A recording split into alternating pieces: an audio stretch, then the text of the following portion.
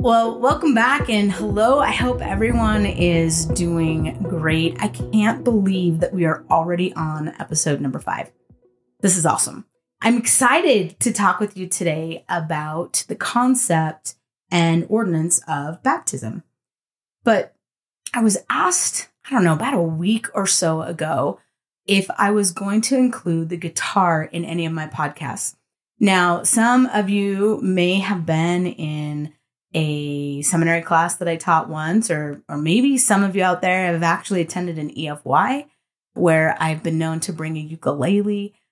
I decided today that what we really needed was we needed to kick it primary style and go back in because of what a particular song teaches us. So I'm in the children's songbook. I'm going to attempt to sing for you the song entitled Baptism.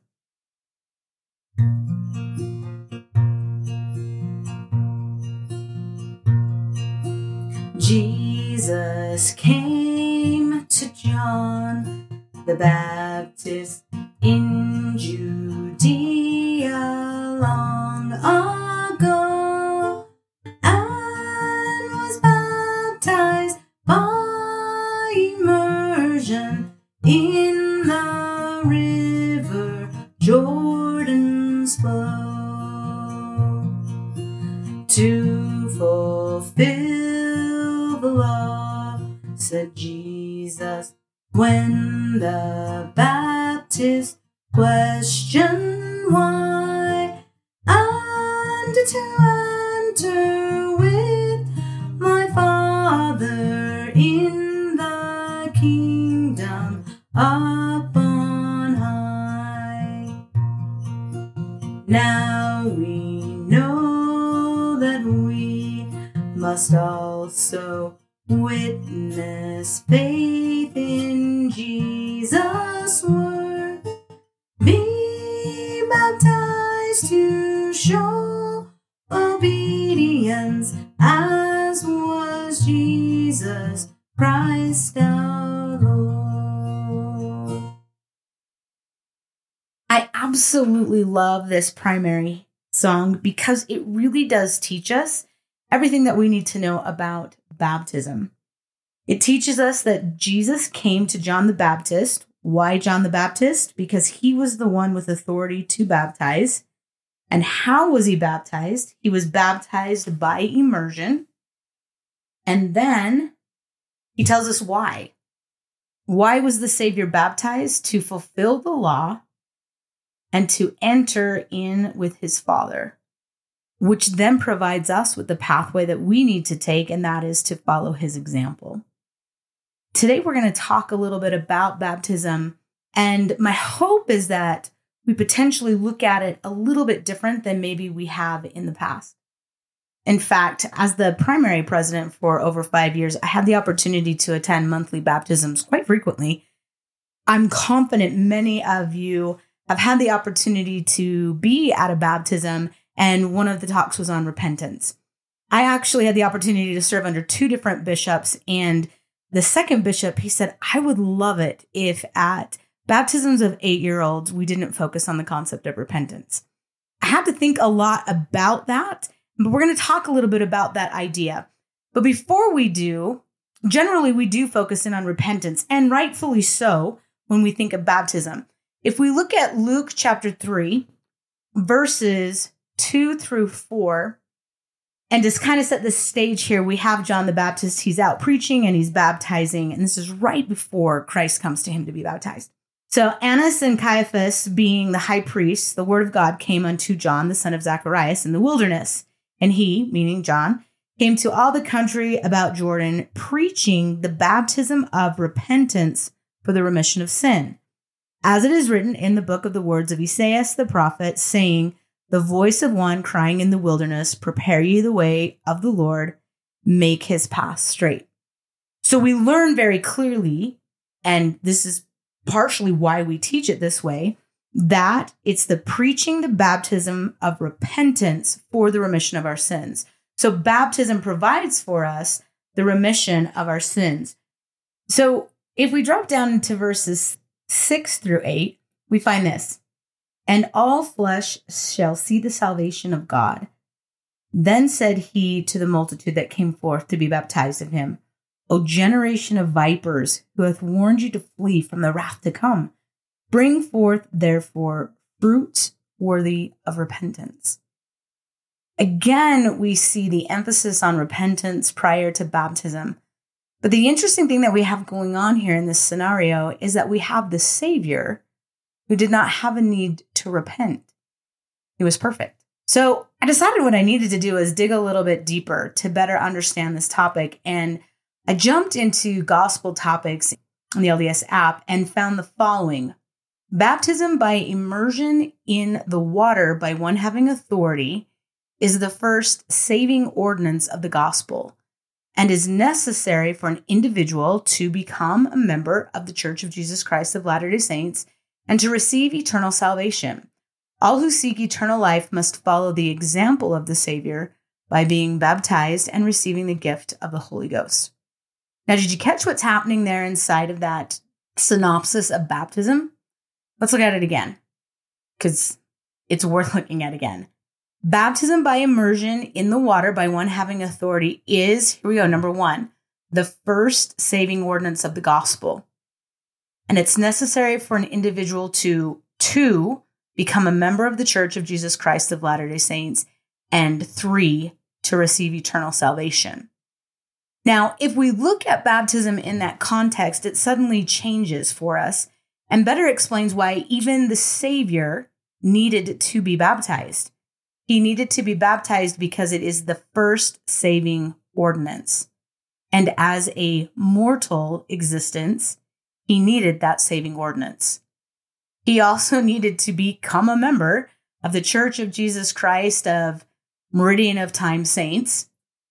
And in order for him to receive eternal salvation, he had to also be baptized.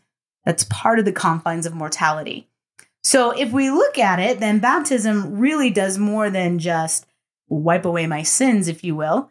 It also then saves me, is a symbol that I'm a member of God's church, and it opens the door to eternal life. Now, I love this concept because eternal life is like one of the coolest things. And you're going to hear me talk about eternal life a ton as we unpack different pieces here of the Savior and what he does. Because there's a difference between immortality and eternal life. Immortality is to live forever. But eternal life is life with and like God. Or in other words, we have the same powers and capabilities that God now has. That's what he has in store for us. So Jesus is our trusted guide. He understands as a mortal that he needed the saving ordinance to gain eternal life. The best way to look at it is this. I am a proclaimed general authority superfan.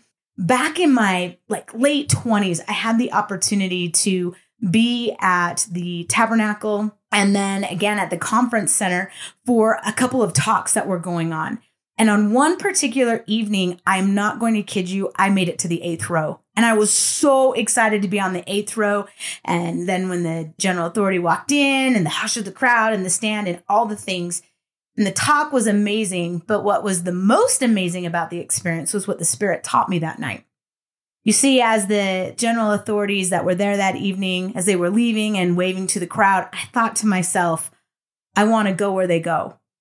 And an interesting thing happened as the Spirit said to me, if you want to know what they know and go where they go, you have to be willing to do what they do. Now, I want to repeat that. If you want to know what they know and go where they go, you have to be willing to do what they do. I have pondered that lesson from the Spirit now for 20 years. As I have tried to better my life to figure out how to better follow the Savior. See, if we want to go where he is, we have to do what he did. With the first saving ordinance being to be baptized, to witness that we're willing to follow his path. So baptism, though, is also a covenant. Now, covenant defined just really briefly, is God sets the terms and we as men and women, we accept those terms. God is the one that says, this is what it takes. And we say, yep, I'm in, or nope, I'm not doing it. So again, back in gospel topics, under baptism, we find the following. Those who are baptized enter into a covenant with God to take upon themselves the name of Jesus Christ, keep his commandments, and serve him to the end. Church members renew this covenant each time they partake of the sacrament. Now again, did you catch the three things there? Those who are baptized enter into a covenant with God to, 1, take upon themselves the name of Jesus Christ. To be disciples, we're saying, yeah, I'm going to accept his word and I'm going to assist him in proclaiming that to others. 2, keep his commandments. And 3, serve him to the end. So the big question for today really is, am I willing to follow the example of Christ? Am I willing to do what he did so that I can go where he is? In the most recent General Conference, October 2022, Elder Uchtdorf put it this way. When you have important choices to make, Jesus Christ and his restored gospel are the best choice. When you have questions, Jesus Christ and his restored gospel are the best answers. When you feel weak, Jesus Christ is your strength. I'm going to say that again. When you have important choices to make, Jesus Christ and his restored gospel are the best choice. When you have questions, Jesus Christ and his restored gospel are the best answers. When you feel weak, Jesus Christ is your strength. I testify that this is true, and I absolutely love that the theme for young men and young women this year is Philippians 4:13. I can do all things through Christ, which strengtheneth me. He has that ability to strengthen us. But the question remains, will we follow him? I'm really grateful for an example that has left a very strong impression on my mind. As a new missionary, sincerely, I had been in the country of Spain, I think 2 weeks, maybe 3. In the middle of the afternoon, my companion said, we're going to go visit somebody who's in the hospital. And I was like, great. So we go to the hospital. It was my first exposure to a hospital in Spain. We go into the hospital, and the woman in the hospital bed is this elderly woman. And I kid you not, when she smiled at us, I think I counted 3 teeth. And so she affectionately became known to me as Three-Toothed Maria. And Three-Toothed Maria was an interesting person. As we sat there and talked with her, I'll be honest, I think I caught every other word, maybe every 4th word. And when we left the hospital that day, my companion said to me, well, do you know what we talked about? And I said, I have no idea. I got baptism. The word son was in there. I think I might have heard granddaughter. Seriously, can you just tell me what we talked about? And she kind of laughed and she said, well, yeah, Maria is not a member of the church. Her son, Juan, who's in our branch that we're working with, his daughter is getting baptized. One of the phrases they used all the time in Spain was, si Dios quiere, if God wants it to happen, then she'll be at his baptism. I said, well, did you look at her and say, God wants you to be there? She laughed. She's all, no, but I like that.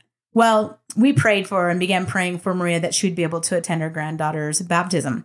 What I learned over the next week between that visit and her granddaughter's baptism was that Maria actually had been against the Church of Jesus Christ for 16 years and couldn't understand why her son had been baptized.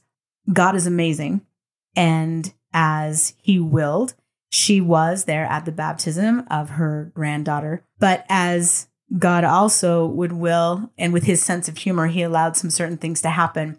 The granddaughter was darling. Her name's Eva. And Eva had a big twirly dress to be baptized in.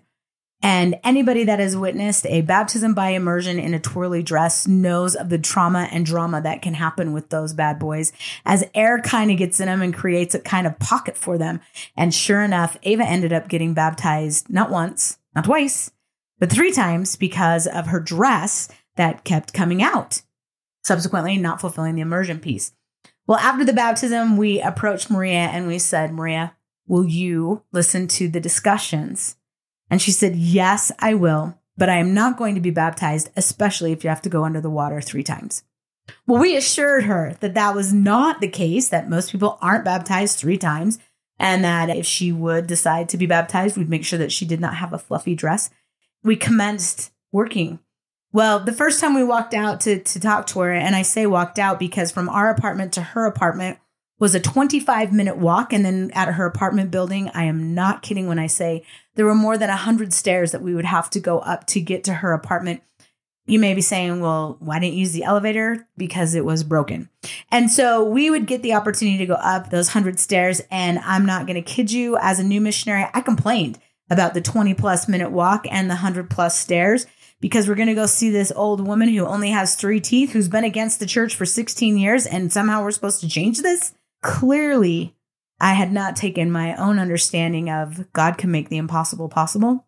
Well, we began teaching her. She accepted a copy of the Book of Mormon. 2 days later, we walk back out there and ask her what she's read. And she'd already gotten into the heart of First Nephi. And she said, oh my gosh, Laman and Lemuel, they are so dumb. Why do they complain about everything? And we're like, right? Well, we gave her another reading assignment, came back out a few days later, taught her the second discussion, and she continued to progress. In fact, we taught her all 7 discussions. We invited her to be baptized, and every time we would invite her, she would say no. My companion was preparing to leave to go home as her mission was ending and was hoping that she would be able to see Maria baptized. I'll never forget the day that we walked out, again, that 25-minute walk, 100+ stairs, and got into the bedroom. And Maria looked at us and said, girls, I've come up with the perfect idea.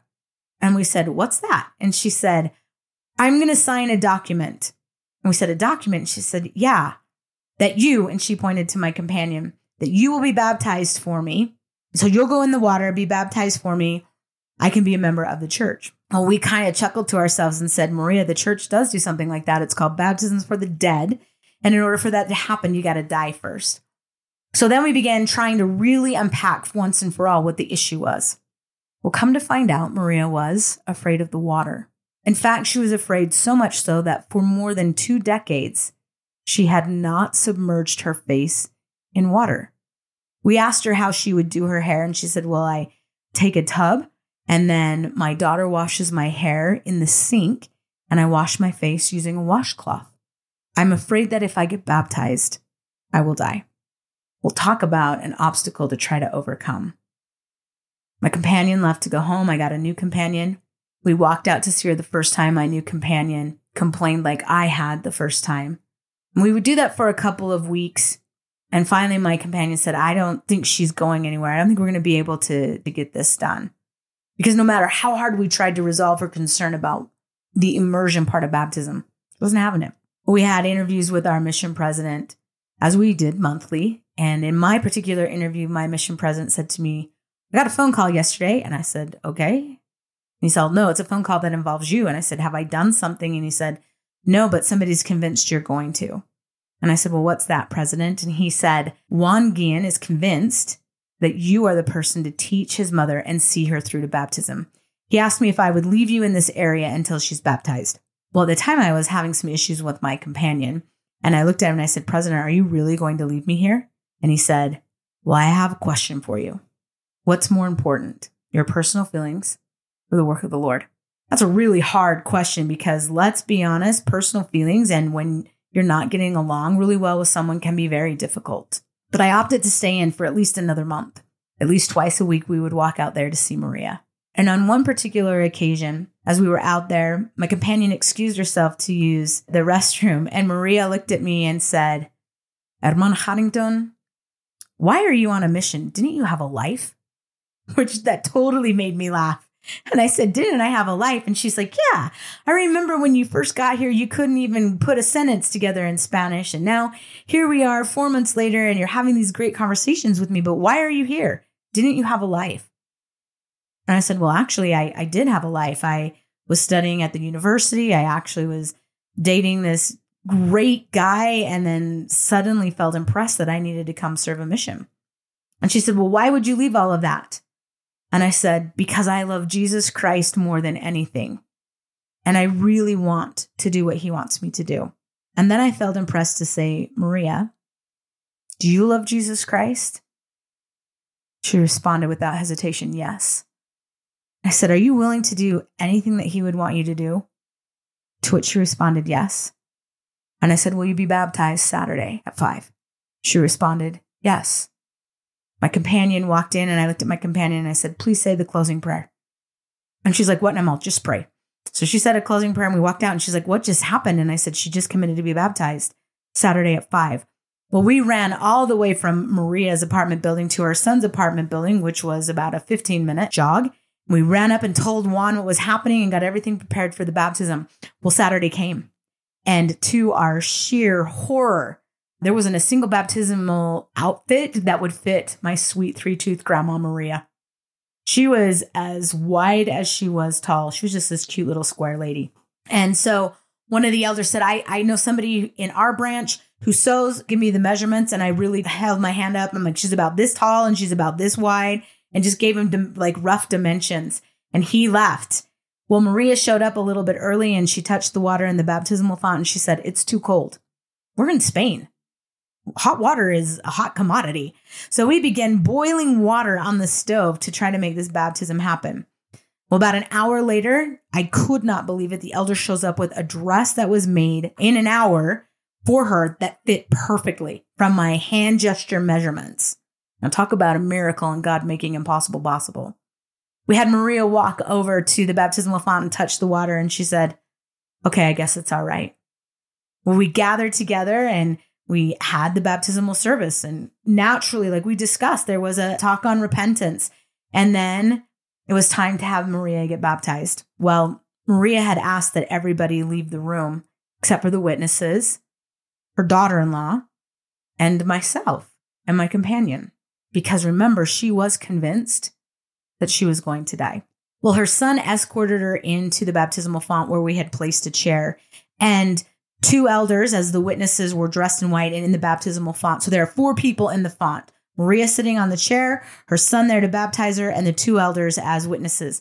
What I didn't know is that her son had actually spoken with the elders before and they had a plan. Well, I was at the back of the font where the stairs are, all prepared with a towel to wrap her up when she came out.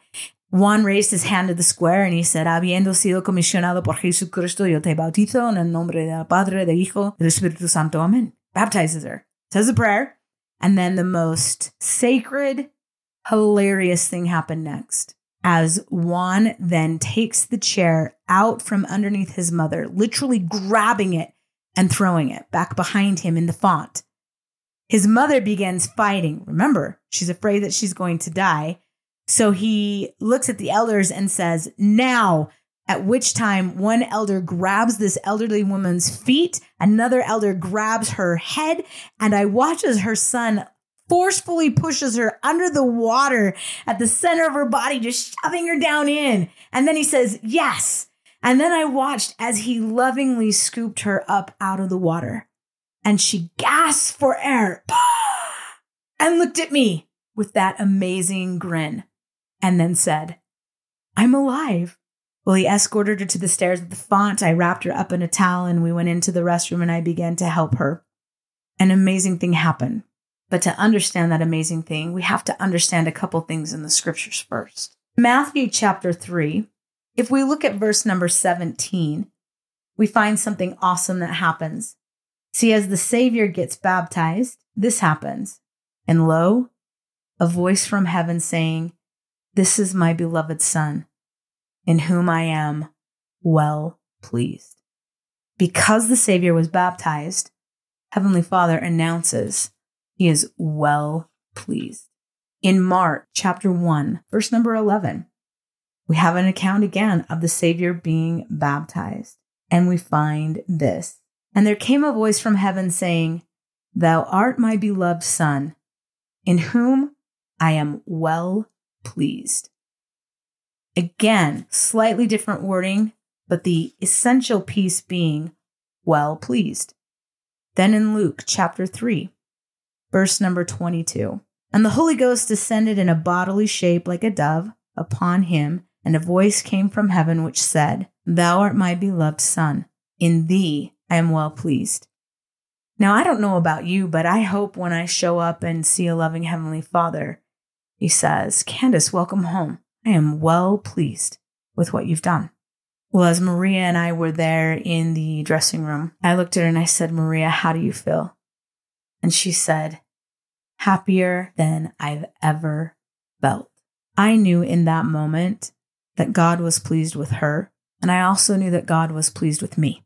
that I had done the work that he had asked me to do, and that she had done the work that she needed to do. Now, the really great thing about this is it doesn't have to be something really big to please God. He's pleased when we lift and help others. And just like your ringtone, we can feel of his love. It doesn't take a lot. It's as simple as opening a door. It's as simple as reading a book to a little brother or sister, helping somebody with their homework, extending a hand of kindness. So will you go? Will you go and do something this week? Something that God would be pleased of? And watch for a time when you know that he is. Because I testify that just like your parents, when they're excited about things that you do, Heavenly Father is excited about good things that you do. So will you watch for a time this week when you feel that he is pleased with what you're doing? And then will you take time to write about it? Will you also write about the things that you do to please him? And then will you share it? Will you share it with your family? Will you share something with your class? Or will you share something with us? I know that God wants to be pleased with us and that we can make him pleased when we follow the Savior. May you live up to the covenant that you have made. And if you haven't made the baptismal covenant yet, may you investigate more to make that covenant. Because the covenant provides us with what? It's a saving ordinance. It is the act of joining Christ's church, and it's needed for us to gain eternal salvation. So this week, let's go and do and have God be pleased with us. Make it amazing. Take care. Thanks for listening to this week's episode of Go and Do. If you enjoyed it, please leave us a review. If you didn't, it's all good. Please come and follow along with us on Instagram at Go and Do Podcast. Go and Do is written and hosted by me, Candace Shue, and produced by Cami Fisher. Thanks for being here. And until we talk again, have a good time. Don't be a good time. See you soon.